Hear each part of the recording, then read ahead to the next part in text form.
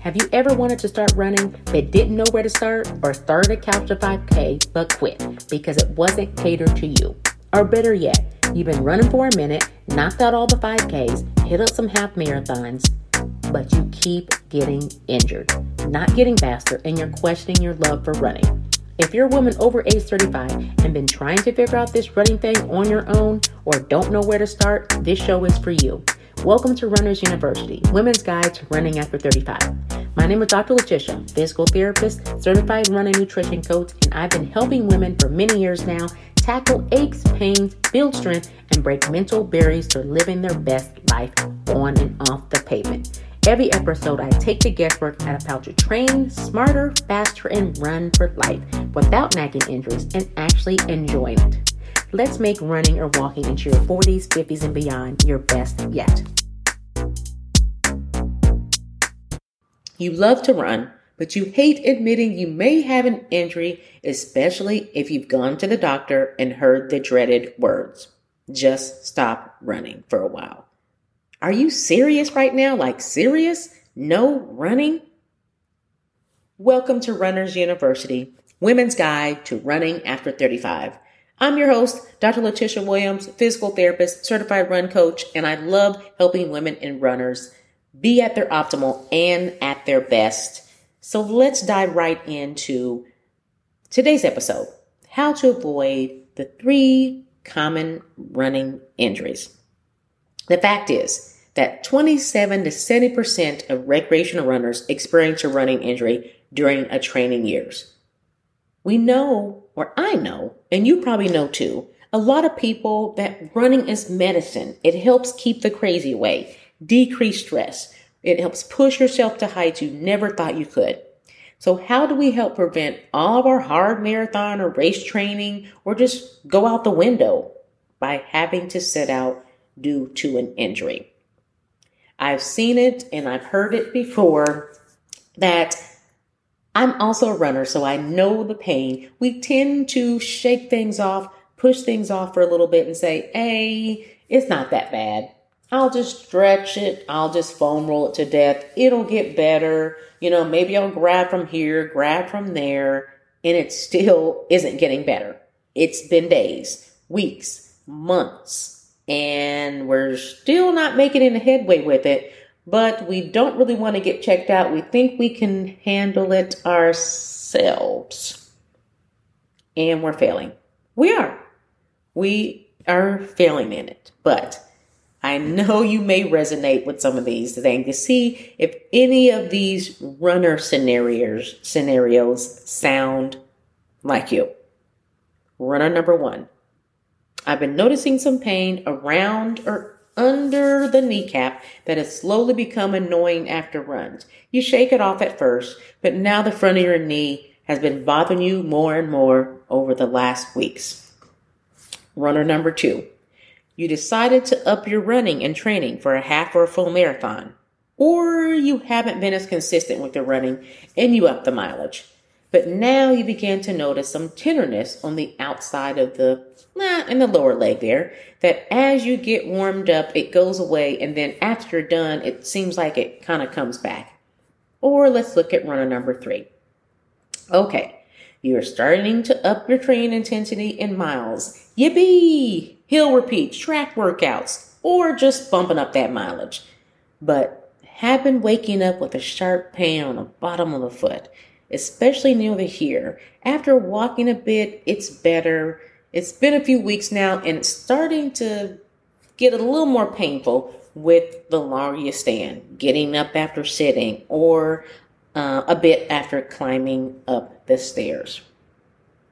So you might thinking, some of these kind of sound like me.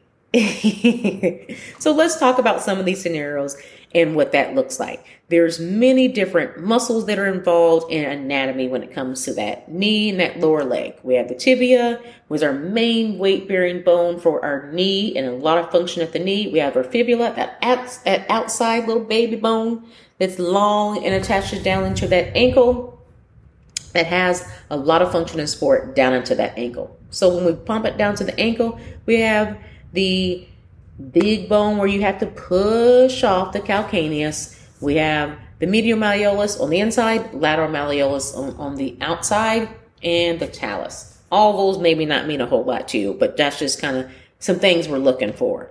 Main muscles we're trying to focus in on.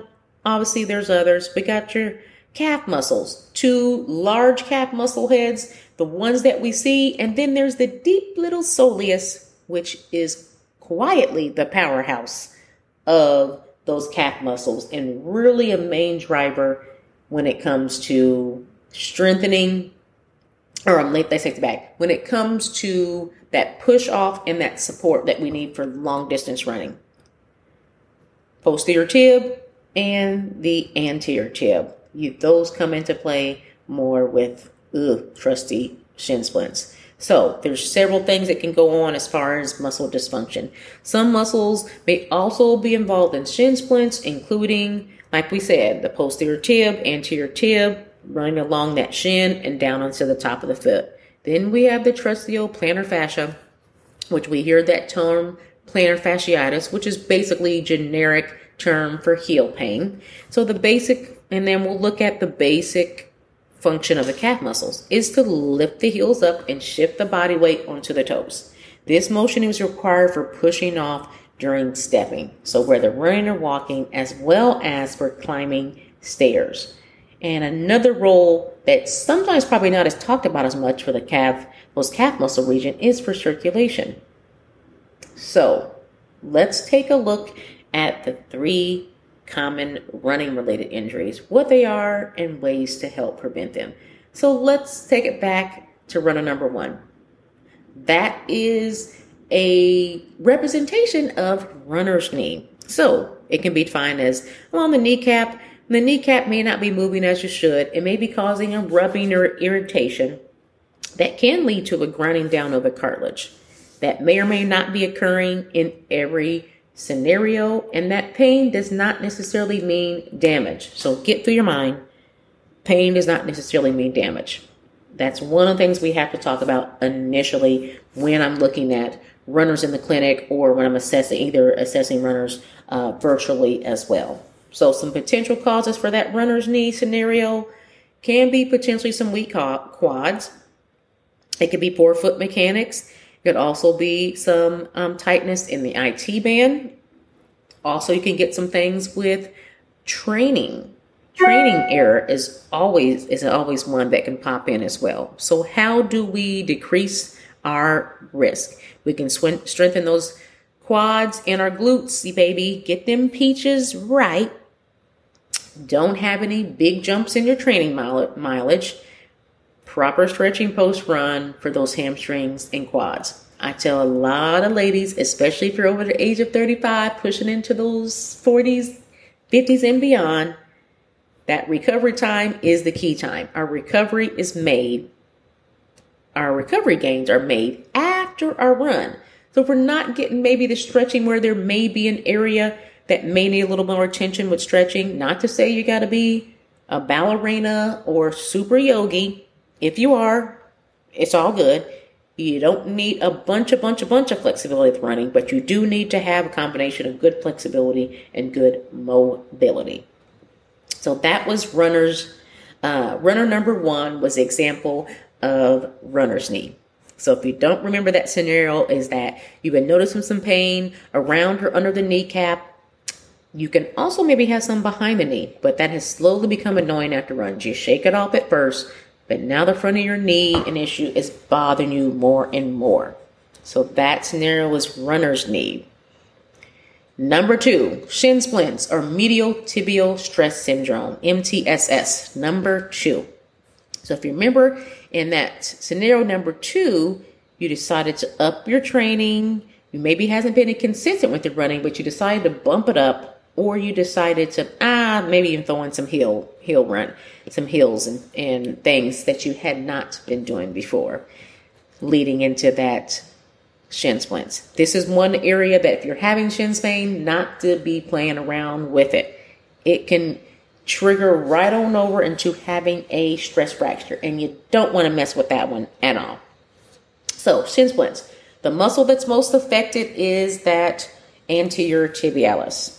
It goes from your knee down to your ankle. So that pain is located kind of on the lower leg next to the shin bone. That could be towards the inside. It can also be towards on the outside, lower leg. There's different presentations for it. But another important distinction is to rule out compartment syndrome or a stress fracture. We're a lot more serious. So another set of eyes are key for pain in this area. If you feel like you're having some issues there, I want to always address to make sure we have appropriate footwear. I look at that as well. And then we look at changes in your training. Causes for shin splints can use, like I said, overuse injury. It's characterized by the twos: training too hard, too fast or too long, and also running downhill in old footwear. So check these things out. Make sure you got those adequate and you're not guilty of the twos. So also a way to decrease that risk is going to recognize tenderness in that shin early and don't try to power through. That can result in creating potentially some of those micro tears and a longer recovery, as well as really progressing into a stress fracture in that area. And that's really when it's sucky town right there.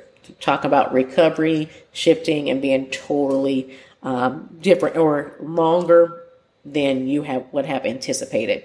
So think about no big jumps in your training load. Keep track of mileage on your footwear. There are general guidelines for new shoes every 250 to 300. Some people push it more. I like those guidelines to be able to make sure you're not making sure those shoes are not worn down to the bone. And they're like, oh yeah, it's time to get them now. There's a hole in the toe. Time to get new shoes. Like, okay, sis, them shoes need to be gone a long time ago. So you can also think about having several pairs of running shoes to rotate. I know a frustration of mine is that when I find a good pair of shoes, they end up getting a new model or that's discontinued. And I'm like, oh man, I should have got 2 pairs of these shoes and I would have been good. So things to think about to help protect you against shin splints. And you might be hearing a storm behind me right now. Who knows? During the time of this recording, it's starting to get a little fired up outside. So let's bone down to runner number 3. So remember, in this scenario, we have you started to up your training intensity. Excuse me. Your miles, getting them heel repletes. Yeah. Track workouts, start bumping up that mileage. Then you start waking up with that pain and you get up walking like the little old lady because your feet are so painful those first few steps in the morning.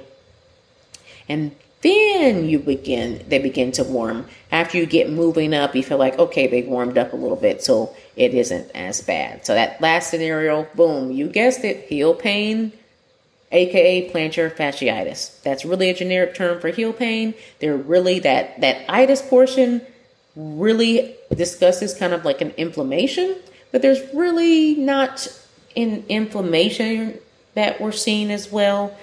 But we'll go with that term since that's widely recognized. So definition would be symptoms of stabbing pain or a dull ache across the bottom of the foot.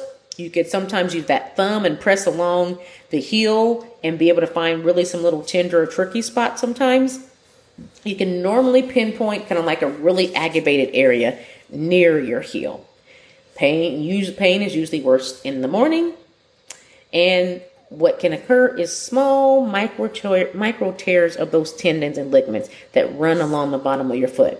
That name, like I said before, implies inflammation, but a lot of times you won't see like swelling and inflammation, like if you were like roll your ankle and boom, your ankle blows up. So let's look at those causes. You guessed it, overuse.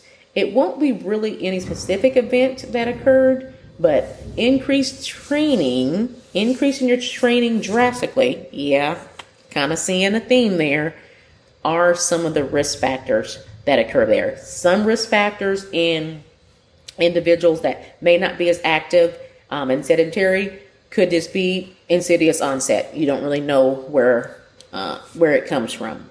But when we're talking about with runners, a lot of times you'll see some different change in their training that may have been jumped up too much, I also look at what footwear is looking at. If you're a heavier runner or someone early in their run journey that's trying to lose weight, if you start out with cross trainers or just shoes from the back of the closet that you used to walk with and say, hey, I'm going to start running, awesome. You're starting out in the pavement, but really transition yourself quickly to getting a proper shoe fit. That is going to a running store or going to a trusted professional, health professional that's has a history with runners and knows about runners, but really that running store to get the appropriate fit for you. Really, that'll be the best investment for you to be happy and staying long on the pavement. Don't let that the footwear keep you down from progressing on the pavement and keeping the crazy away. So how do we decrease the risk for plantar fasciitis? Good running form, strength training, and proper shoes.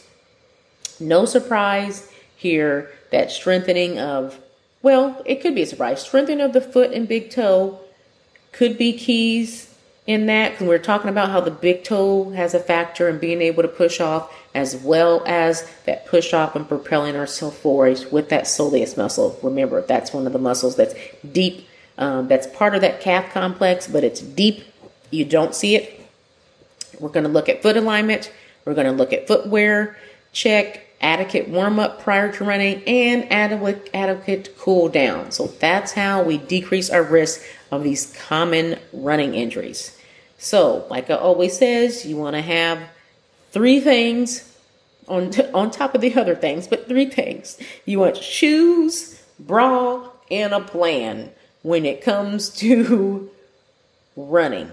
So when you take into account, you have those 3 things taken care of, you have good running form, you're doing some cross training and strength training, you'll be feeling lovely. You'll be feeling much better and much confident about running and about decreasing your risk of some of these 3 common running injuries.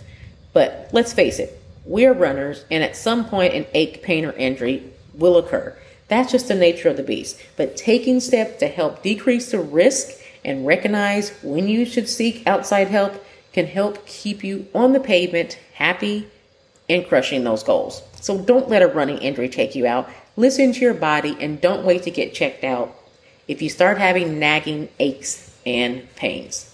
Happy running, ladies. And remember, go out there and do the thing. Until next time. Hey girl, thanks for listening to the show today.